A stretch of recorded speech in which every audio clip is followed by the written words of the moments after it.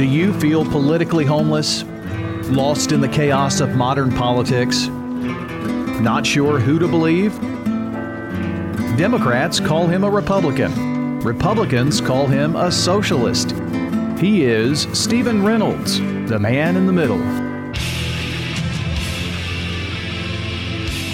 Welcome to the Man in the Middle podcast, Season 2, Episode 7. I'm Stephen Reynolds, your host, recording today from my home in Rutherford County, the heart of the great volunteer state, Murfreesboro, Tennessee. Well, folks, it is April the 30th. We've been on lockdown for well over 4 weeks now due to the COVID virus outbreak, and the governor of Tennessee, Bill Lee, is starting to open things up. They're starting with a phased opening that's going on out there. And, I see a lot of folks complaining on both sides. People say it's too early. Some people say we have to get back to work. Let's just be considerate of each other, folks. Everybody's got different circumstances. And, we need to be considerate of each other's circumstances. But most importantly, we need to be looking out for each other's safety and health right now. Rural Tennessee is part of the 4th Congressional District that I used to campaign in, and part of one of those counties is Bledsoe County over in Pikeville, Tennessee. They've had a massive breakout of the virus in the state prison that's there in Bledsoe County. And we're going to talk about that, and we're going to talk about rural issues and rural Tennessee issues with my guest, Mr. Matt Colvard. I'm Stephen Reynolds, the man in the middle, and we'll be right back. Due to the COVID-19 pandemic, the Man in the Middle podcast is being recorded remotely from 2 separate locations. Due to this fact, you may notice some dips or drops in audio quality. We're sorry about that, but we are thankful that you're still here listening. Daddy was a veteran, a Southern Democrat. They ought to get a rich man to vote like that, singing song of the South, sweet potato pie, and I shut my mouth. Gone with the wind. There ain't nobody looking back again. Welcome back to Season 2 of the Man in the Middle podcast. And joining me today is my guest, Mr. Matt Colvard. Matt is the Vice Chairman of the Bledsoe County Commission. He is a public school teacher with the Bledsoe County Schools. He is a proud Democrat. He is a gun owner and an advocate for rural development in rural Tennessee. Matt, welcome to the Man in the Middle. Stephen, thank you for having me. It's a great pleasure to be here. Yes, sir. Yes, sir. Well, obviously, Matt, we're still practicing social distancing here a little bit in Rutherford County. I know the governor has opened everything back up. Right. But I'll tell you, I'm interested in Bledsoe County today, Matt. We had the report out about the prison. Obviously, when I was a candidate for Congress, I got to know you and several good friends over in Pikeville and Bledsoe County, and know that the prison is a big employer there in the county, and we know they've had a big outbreak of this virus, Matt. So could you talk to us a little bit about that and tell us what you know and what you can tell us, and how are the people of Bledsoe County doing? Well, the report card kind of came out today on how different states are doing. There's like, an A scale to I think maybe an F scale on the grade, and if you see that report, Bledsoe County was kind of in the green, so I think that we got a B. I think a lot of people, of course, we're a rural county and we're spread out, low population. A lot of people are practicing it well. I can tell you with Bledsoe Correctional Complex, just what I know, I have 2 family members that are employed out there, and I can say that, a lot of people are practicing social distancing, but situation like this happens, they're certainly in tight quarters, and they are the first responders in that situation. And I do know some people in the general public, they've talked and they discussed about, maybe a worker transmitting the disease and bringing it in. And I can't attest to that. I do know that the Bledsoe Correctional Complex is kind of the hub for registration of state prisoners all across the state. So odds are somebody from that bubble in Nashville, just from what I'm being told and what's being speculated, is probably how that virus got introduced to the complex. Yeah, well, obviously someone had to bring it in, right? And those guys are locked down. Those men are locked down there in that prison. So does the prison house women too, Matt, or is it just a men's prison? They do. They do. And I've been told, again, this is not official, but the old Taft Youth Center campus is out there on those grounds. And I do believe that the isolated members of the population have been put over there under supervision to try to, cut this down and to try to eliminate the spread of the virus. Absolutely. Well, let's talk about the state employees out there, Matt. You said you had a couple of relatives there, and do the state employees have the protection that they need? Is the state of Tennessee taking care of our employees?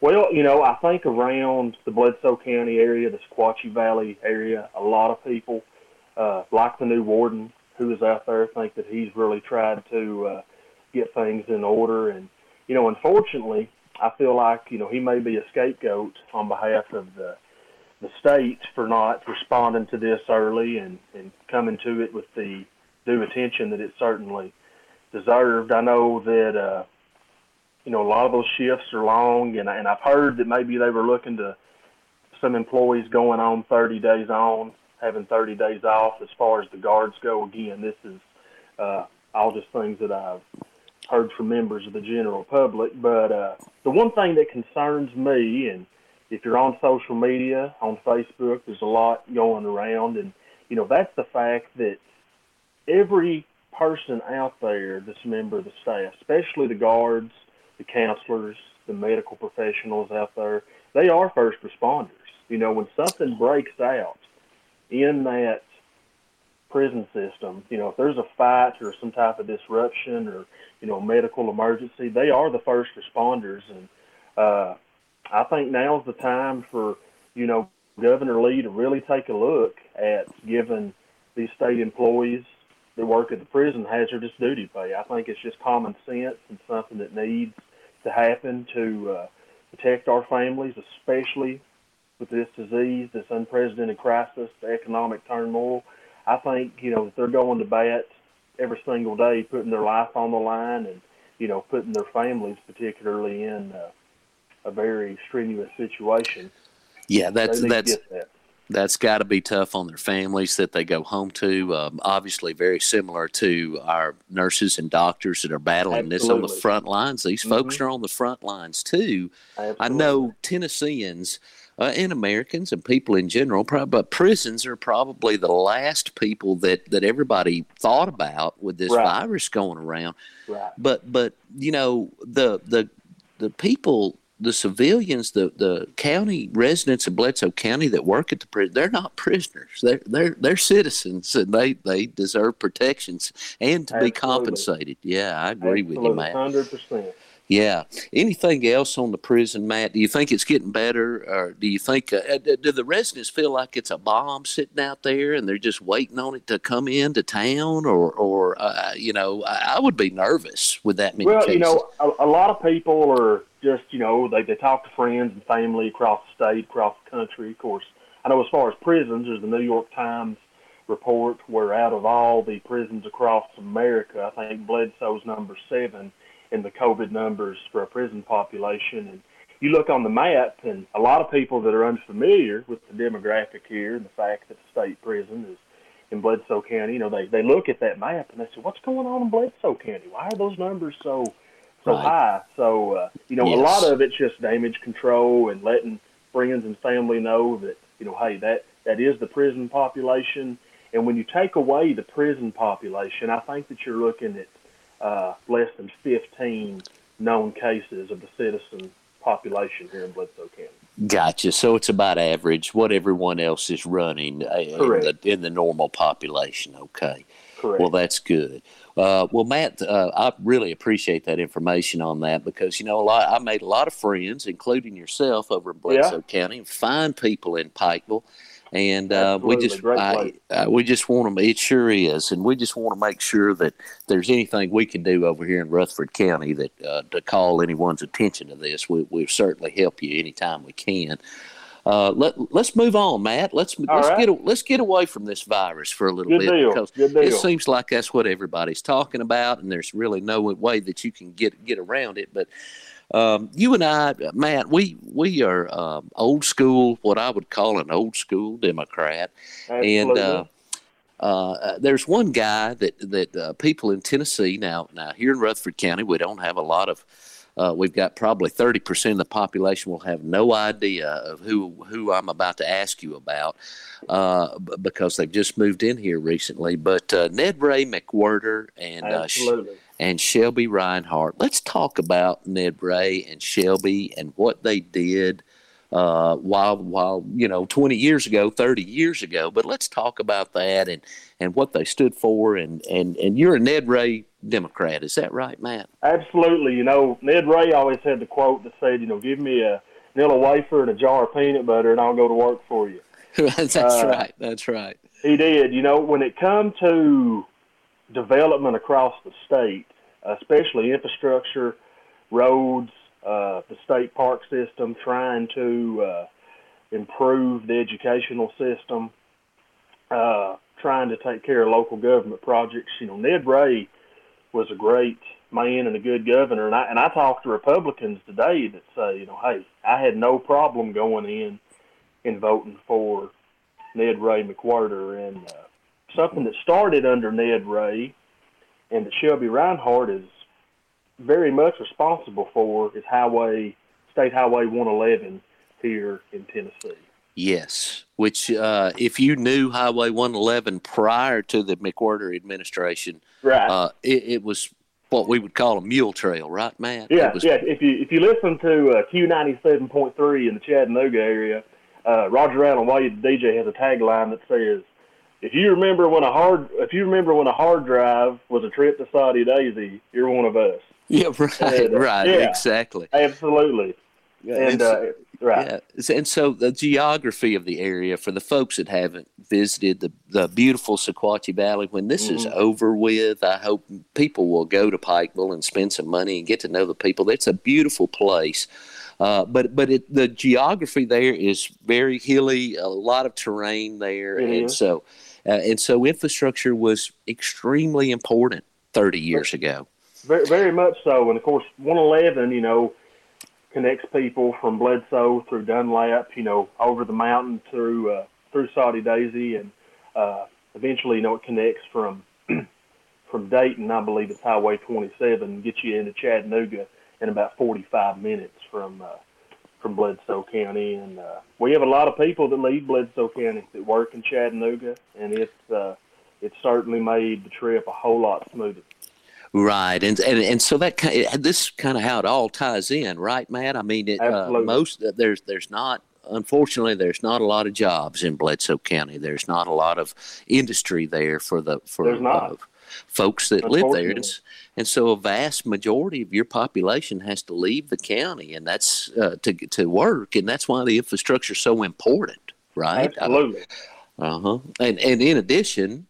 Well, it kind of leads to my next question, Matt. Have you seen much infrastructure investment in your area since Ned Ray McWhirter was the governor 30 years ago? It's interesting. I remember there's Highway 30 that'll take you in one direction, take you towards Dayton, Tennessee. Of course, we have a lot of people. My father, he was a department manager over at Lazy Boy Chair Company for almost 30 years. And, we still have a lot of people that are employed at Lazy Boy, at Suburban Manufacturing, and just different, factories and manufacturing facilities over there. So it's put bread and, meat and taters on the table. That's right. It's done it for several people in this county. I can attest to that. And, the Fall Creek Falls State Park System, which, the state came in and they've tore down the old end, which, that went up during Shelby Reinhardt's time. He was kind of the, political architect for getting that right done. And I can remember when Go ahead. And the park. Let's touch on that a little bit, Matt. On what Shelby got the park going, and they have about, if I remember correctly, it's somewhere around 1.5, 1.6 million visitors every year to the park there. I mean, it is the crown jewel of Tennessee state parks. Yeah, absolutely. That's a lot of people, Matt. That's a lot of people. Yeah. That's just a few less than visit Nashville, right? The tourists that come to Nashville. Correct. And, one thing we're trying to work on is there's actually a park called the Head of the Sequatchie, and that's going up towards Crossville, Tennessee, in the Cumberland Mountains. And there's a state park there where you can go up to the head of the Sequatchie River, which flows all the way through Marion County, towards the end of Marion County. Dumps off in the Tennessee, yeah. Right, and speaking of Marion County, another name there that Shelby did something with is the Shelby Reinhardt Bridge. He sure did. Yeah, crosses the Tennessee River into the state of Alabama, and that is a big that is a very nice bridge that will be there for probably 100 more years because it was built so soundly. If it's maintained, if we can maintain it, yeah, right. If it's maintained, absolutely, right. And here in Bledsoe County, one thing that I've went to bat for, because I tell people that I'm an old school Democrat like you, and when it comes to these issues like hazardous pay for our first responders, for our forestry workers, mind you, that don't get hazardous duty pay, when it comes to rebuilding our bridges, to paving sidewalks, to doing a lot of the things that are needed.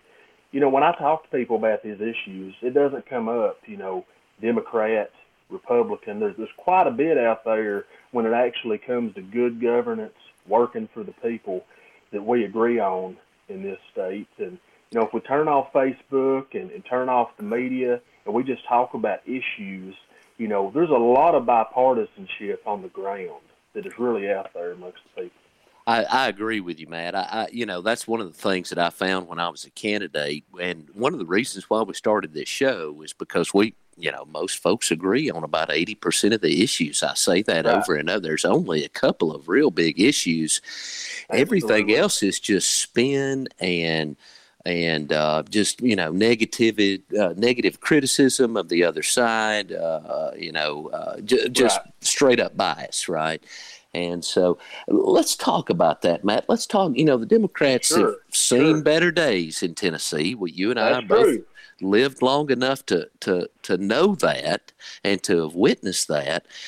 What are some of the things that the Tennessee Democratic Party can do to start winning? And now you're an elected official. You've been elected more than once, correct? Mm-hmm. I am. I'm a two-term county commissioner, and in this last term during my re-election of 2018, I was fortunate and blessed to not have an opponent, and then my fellow commissioners, they named me vice chairman of the commission in 2018, and I've been serving in that capacity very fortunately ever since. And unless you're a reasonable person, folks wouldn't do that, man. I'm going to make an assumption here. I already know the answer, but Bledsoe County's a strong Trump country. Would you agree with that? Oh, absolutely. So how does a Democrat like you get elected in strong Trump country, Matt? Well, when I talk to Democrats, it's interesting when I talk, and I'm 32, so when I talk to some of the people that are college age and that are more progressive, and then when I talk to some people that are just fed up with bad governance, and they're fed up with a lot of the malarkey and hogwash and the cronyism, the cleaning the swamp is, they say a lot of people just really want good government. And when I talk to people about term limits, ending gerrymandering, having districts drawn out where we actually have counties connected that are similar with demographics and other features, as far as representation goes. I find that, a lot of people just want good government. Yeah, they want competency and they want transparency. Would you agree with that? Mm-hmm. Absolutely. Mm-hmm. And I'll say this real quick. one reason why Trump ran is because he was the outsider. He was kind of the wild card. And unfortunately, the Democrats, elected Hillary Clinton, who had come from a prominent family. And the problem there is, a lot of the Republicans said, we don't want another Bush. And they went another direction. Sure. And, unfortunately, the layout, the political climate did not turn out the same way, unfortunately, for the Democrats. Right. Let's talk about the Democrats a little bit, Matt, because you and I both agree here in Tennessee, and I think this is probably true all over the country. But there's a big difference between a Davidson County or a Rutherford County Democrat in a lot of cases than there is in a Bledsoe County Democrat. Let's talk about touch on that a little bit, Matt. Sure, I'd be happy to do that. My grandfather, he was a state senator back in the 1950s. Worked with Governor Clement, who was there at the time, and my grandmother, she was the clerk and master for I think 32 or 34 years. And I like to tell people I learned a lot about policy from both of them, but as far as trying to help the people and trying to be accessible, I really learned how to serve from my grandmother. And they were Roosevelt Democrats. My grandmother came down from Maine, and then my grandfather, he was born and raised in Bledsoe County and grew up in a poor home. And he was fortunate enough to graduate high school. I think maybe there were less than 30 people in his graduating class. And but the one thing that I think has always been within me is that, Democrats seem to care about those that have no voice. They care about the meat. But, back on your topic, and not to go down a rabbit trail, I was talking about Bledsoe County. Our chairman of the party is he's a gun owner like myself. He actually owns a gun range inside Bledsoe County.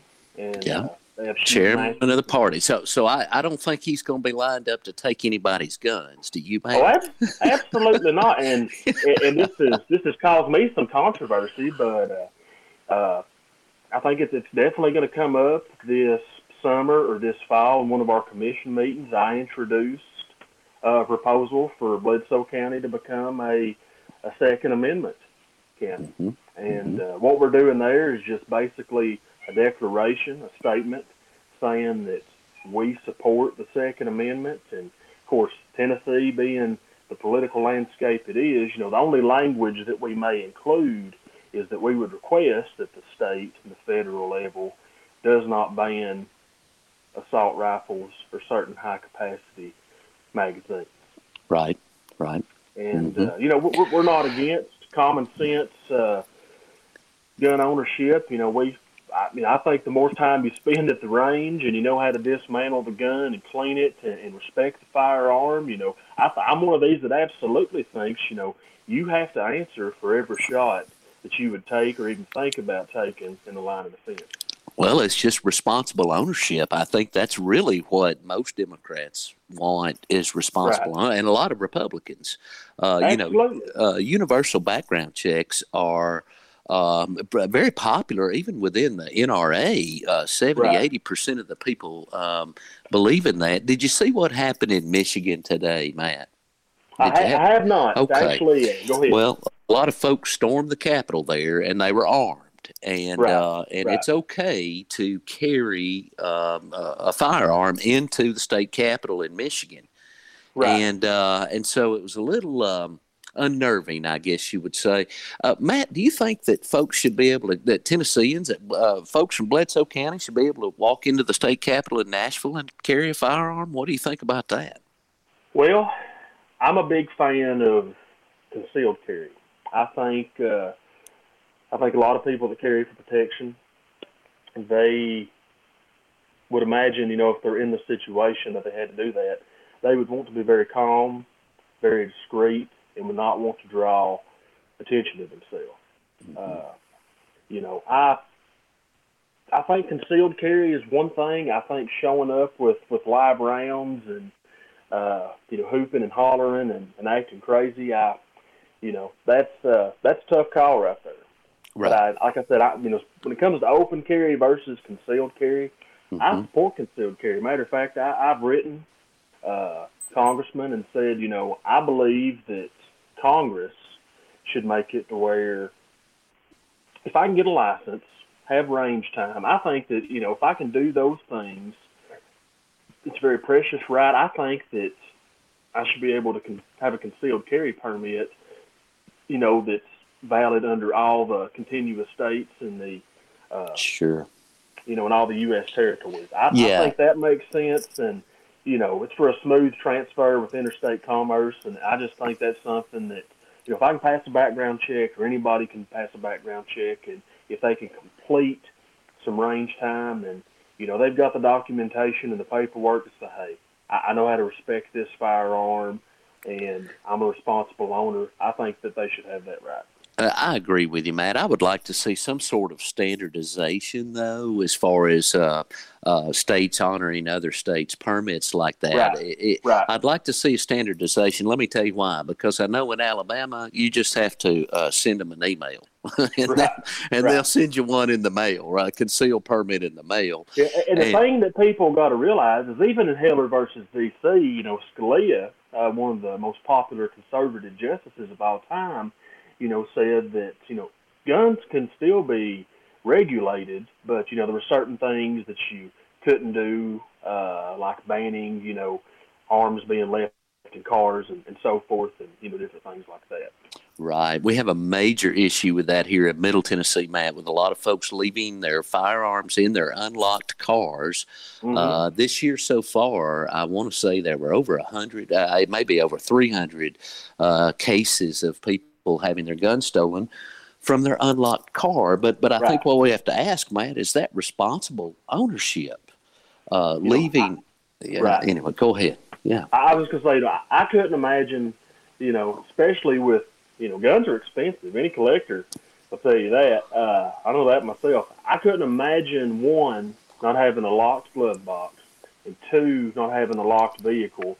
If I'm going to be away for quite some time, and it's just going to be there idle and by itself. I think he's got to use common sense. I do too. So see, we've seen. I agree with you, buddy. That sounds simple. I don't know after this latest round of quarantining, I don't know how much common sense is left out there, but I think that's questionable. But let's circle back to the Democrats and the identity crisis within the rural Democrats and the urban Democrats or the suburban Democrats. Absolutely.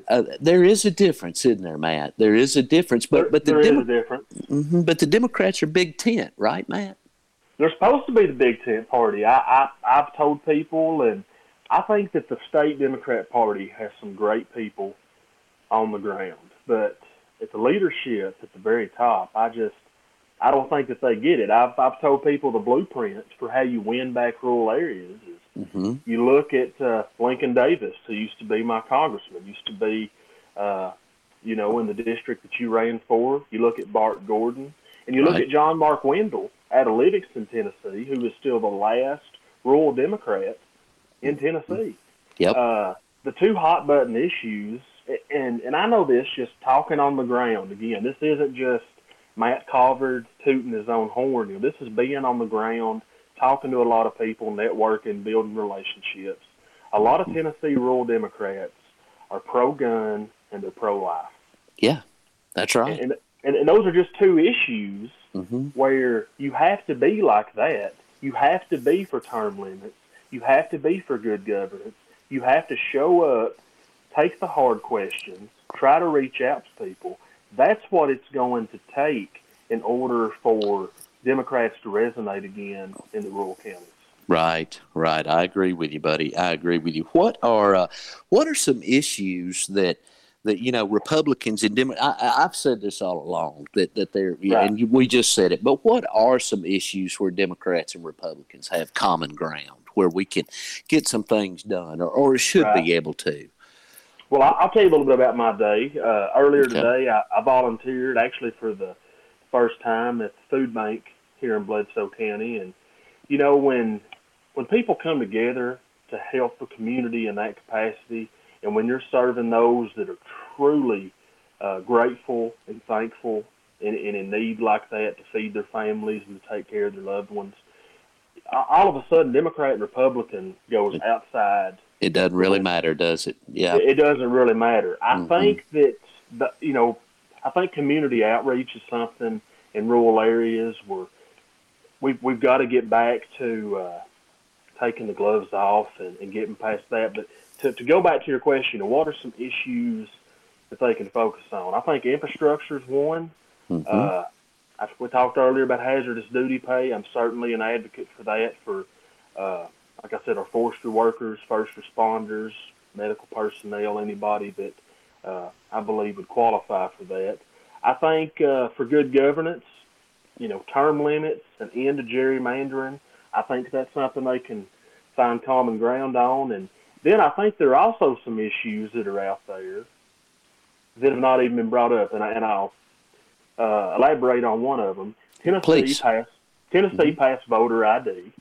Right. And, a lot of people believe in that strongly, and there are other countries that require some type of identification. I don't have a problem with that personally. What I do have a problem with is that in counties such as Bledsoe and Van Buren County, you cannot obtain that photo ID that is needed to vote in the election. You have to go to a surrounding county that actually has the office and the funding. A DMV, that's right. Exactly. And so that's a hurdle, and some would even argue a disenfranchisement to our voters. Yeah, absolutely. I mean, if you're going to require that, then there should probably be a DMV in every single county. Would you agree with that? Absolutely, or, it wouldn't be that hard. And I know just over the past 10 years, a lot of the election administrators have gotten raises across the state as far as that budget goes. And, I don't think it would be that hard. They've already issued voter registration cards for years. I do not think that would be that difficult of a task to implement that even into our election administration. Right. Well, and that's kind of leading where I was going, Matt. What do you think about mail-in ballots for this fall? Let's say, the worst scenario that we are opening back up, we have to close back down again. Absolutely. There are a lot of Americans that are willing. Now, there are a lot of Americans that are not willing to risk their life over a hamburger. Right. But there's a lot of Americans willing to risk their life to vote and participate in our democracy. And what do you think about that, Matt? What do you think about mail-in ballots? Well, I understand that some people have reservations about mail-in ballots, but, when I think about older voters or seniors who often are put on the back burner of these major issues, and we'll get to health care in a minute, so keep that one out there so we can touch on it.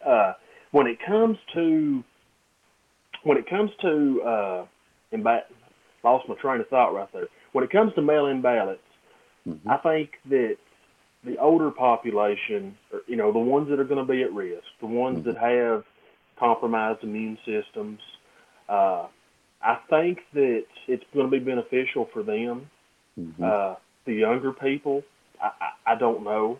So that's really a tough issue. I think that depending on demographic, if you go by age, I think that different generational views and constructs kind of determine how you see that issue. But I will say that I do think that it is beneficial for our seniors and for our older voters that, are potentially going to be compromised and don't want any more exposure to this virus. Then they have to have, Right. I agree with you. It'll be interesting to see where this goes and if there are any lawsuits or legalities over this. I think that some states have gone. Kentucky already passed it, or they didn't. I think it was an executive order from the governor. I don't know how that stands up in court, but but anyway, I know Kentucky's going to do mail-in ballots, and honestly, Matt, I think that's bad news for Mitch McConnell, don't you? I mean, that's it might be. What's interesting, I see memes and stuff out there, and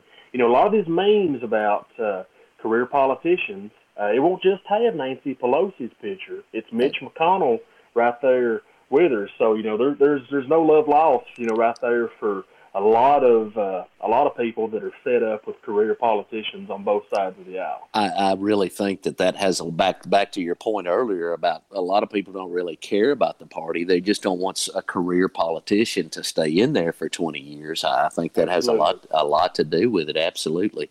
Let's talk about health care, Matt. Let's talk about rural health care. I think it's really hard to say this because of what's going on in Bledsoe County right now, but I think for the most part, we haven't gotten hit that hard yet by this virus. I mean, I think that it's really hard to know with the limited testing, all of the varieties of ways that they want to count positive, negative, death certificates, all of that. Correct. But let's talk about, Matt, it wouldn't take much to overwhelm the healthcare system in Bledsoe County, would it? Absolutely not. Very, very few beds, and, most people that have major issues. We have a great life force system with Erlanger, and, they are being sent to Erlanger, to a major medical center, with any type of serious treatment. So, yes, it would not take much for them to certainly be in over their head. Right. 100 cases could be bad news for a place like Bledsoe County. Sure. It could be, very detrimental. Absolutely. Yeah, right. Yeah, so let's talk about that a little bit more, Matt. Okay. Well, rural Tennesseans have really suffered the brunt of the lack of expansion of Medicaid in the state of Tennessee. How much more can rural Tennesseans take? I really don't know the answer to that. I know a crisis like now has really showed us just how underfunded, how underprepared. And when I say underprepared, it's not for a lack of dedicated workers and administrators, but when it comes to funding and when it comes to, having the same resources that Vanderbilt or even Erlanger or Chattanooga or, some of these major medical facilities have, we just can't compete. And, of course, there's been a lot of hospital closures. And, you talked about one issue that we're talking about health care. Let's just open that up a little bit. My state representative, who's a Republican, Ron Travis, he introduced legislation in the General Assembly this past go-around to expand Medicaid. Yeah, I saw that. I think we have to do it. We've seen what John Bell Edwards, governor of Louisiana, has done. Again, another pro-life, pro-gun Democrat who's doing great things in the state of Louisiana. They've expanded Medicaid. Kentucky did before Matt Blevin, and we've seen the impact there on rural areas. Yes. I think that we have to do that, and I tell people, and again, this is something when I think when you just talk about it, the Democrats and Republicans fundamentally agree with. If I had to talk about one policy that Bernie Sanders has said, when he says anybody working 40 hours a week, and we'll paraphrase that, anybody working full time, they deserve access to health care to some type of policy. Oh, yeah, for sure. I believe in that 100%. I think going forward, if we're talking about the federal level and how we develop health care, I think the first thing we have to do is talk about our veterans and our seniors. We talk about health care and we talk about single parents, we talk about children, and they're very important. And I was having a conversation with somebody that said that they supported Medicaid expansion, and then we got to talking about the VA, the Veterans Administration, and I had an uncle who lost a limb in Vietnam, and he certainly is always on my mind and has been anytime I hear that word, veteran. And I've always had an affinity for the Vietnam veterans. And anyway, to talk about the VA, and they said, no, I don't like the VA. That's part of why the government doesn't need to be involved in health care. And I said, well, I just want to tell you, this person was a Republican. I said, I get your point. I understand your sentiment. I said, but I'm going to disagree with you. I said, our VA centers should be treated as research hospitals, They should tie that in somehow with different university systems. Our VA hospitals should rival the Mayo Clinic. Every single veteran that's been our ally, I think of the Kurds, obviously anybody overseas that's helped us in the war on terror, they should want to come to our VA hospitals for the best care of the nation. Likewise, I do agree with something President Trump has done, the voucher for our veterans to get psychiatric care that they need. That's something I agree with. I think that works. And, it's a disservice. We pump so much money into training soldiers to go in and to fight a war. And once they're done with, we just completely seem to ignore the need for deprogramming and for helping our veterans have some quality of life when they come back in as citizens of society. So certainly mental health care is one of the biggest issues, and I can tell you across the board. Yes, and the VA hospital here in Rutherford County, obviously we have thousands of Americans that move to Murfreesboro just to have access to that VA hospital. Oh, no doubt. And so, yeah, I mean, and I'll tell you, I've surveyed a lot of people, and the vast majority of soldiers are pleased with the care that they receive at least at York, at Alvin C. York here in Rutherford County. Right. And but I agree with you, Matt. And who's paid the highest price during all this virus? The two groups you just pointed out, our veterans Absolutely. And our seniors, are paying the highest price right now. Matt, let's move on real fast. We've got just a few minutes left. Sure. Poverty alleviation. Poverty is still a big deal in Tennessee, in the Sequatchie Valley. How do we? We have to have. How do we overcome this, Matt? There's been thousands of people before us talk about this, and but what do we need to help the folks get above the poverty line?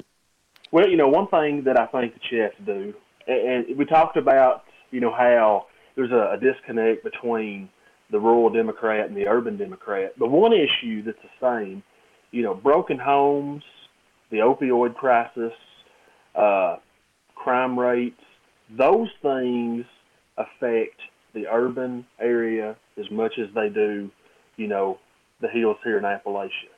Right. I think that you've got to target that. I think it's going to require welfare reform. I think that it's going to require some serious look into the opioid crisis, and I won't elaborate too much on that since we're pressed on time. But, even right now, you look at some of the inner cities that are crumbling. Again, you look at the bridges and the infrastructure in the South, especially with this crisis right now. I think one thing that we got wrong during the recession of 2007 is we need something like the CCC camp, or the CCC rather, that President Roosevelt put in place.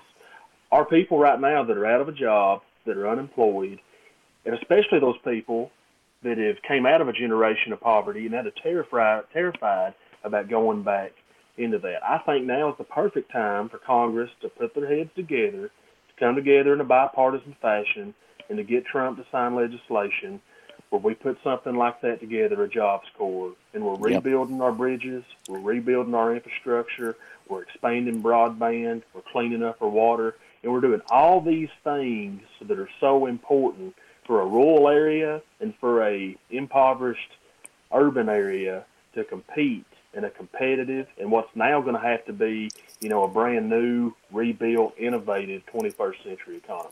That's exactly right. Education is obviously a big part of poverty, Matt, but also just an opportunity is a big part. And I'll say this real quick. You talked about education. I'm an educator. To anybody listening, I tell kids Tennessee Promise is a great program. There's so many jobs out there where there's a need, especially in the trade field. And, I went to university myself. I think anybody should reach for the limit. But, I tell my kids that I teach, if you want to make money and have job security, there are great trade jobs. We will always have a demand. But I said, don't sell yourself short. Go to university, have that degree. I mean, you might find yourself in a managerial type position or a field that you never even dreamed of. So I believe in trying to encourage our kids, but realistically, I think that, you know, we got to let them know there are jobs out here, and just like you said, with tying into that portrayal of education and letting people know, you know, hey, there's a way out of this. We believe in you. You know, you can change things around for your family, and you can be that first generation that gets that technical certificate, you know, that gets that good union job, or, you know, goes down and joins the Boilermakers or the IBEW, becomes a lineman, whatever. Those jobs are out there. They're high paying. They're in demand. And those are the jobs that we need to have every young man and woman who's come from a bad background and from a tough time. That's the fair shake we give them. Ned Ray said the best social program or social job, or he said the best social program I know of is a good paying job. It's a good paying job. That's exactly right. Yes. And it's a Democrat talking, right? That's exactly right. Yeah. Well, that's great, Matt. Well, listen, this has been an awesome interview, Matt. I really appreciate it. There are so many other things that I'd love to talk about, but absolutely. Anything else that you would like to add for the people here that listen to the Man in the Middle podcast, Matt? I would just say it's okay to be a moderate. The moderate doesn't mean that you're wishy-washy. I tell some people that it's okay to have a buffet-style politics. They're like, what are you talking about? I said, well, think about it. You go to the buffet, you know, you don't get everything. You don't want just what's down one line. You like to pick and choose. And, you know, the major parties in America have become so compartmentalized and limited. And, you know, it's okay to be a free thinker. But I think that, and I've been guilty of this myself. I'm not preaching. I'm talking to myself when I say this. I think that we have to think about these issues that are going to affect future generations, future Tennesseans, our rural areas, our farmers, our educators, those that are in poverty. I think we have to work towards reform. And, you know, anybody that's interested, get out and vote. If you want to run for an office, run for an office. And I encourage people across all political lines to try to get out and to exercise your constitutional rights and your duties and to vote this fall. Vice Chairman of the Bledsoe County Commission, Matt Colvard, thanks for joining the Man in the Middle today. It's been a pleasure. Thank you, Steve. Okay, buddy. Thank you. To the sound of a distant whippoorwill or the hum of a passing car. And it was where I first got up the nerve to steal me my first kiss. And it was where I learned to play guitar. And pray I had the gift. If the world had a front porch like we did back then, we'd still have our problems. Welcome back to the Man in the Middle podcast, Season 2.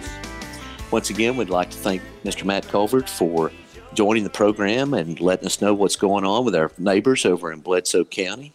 It was an excellent interview, and I really appreciate a lot of the things that Matt had to say. I hope you do too. You know, folks, we've got a long road ahead of us. If this virus disappears tomorrow, we still have an economy that is basically going to have to be rebuilt in a lot of cases at this point. Patience is what we need, folks. Patience and a lot of self-discipline to make sure that we can eradicate this thing once and for all, and we can get back to doing the things that we love and being with the people that we love. I'm Stephen Reynolds, the Man in the Middle.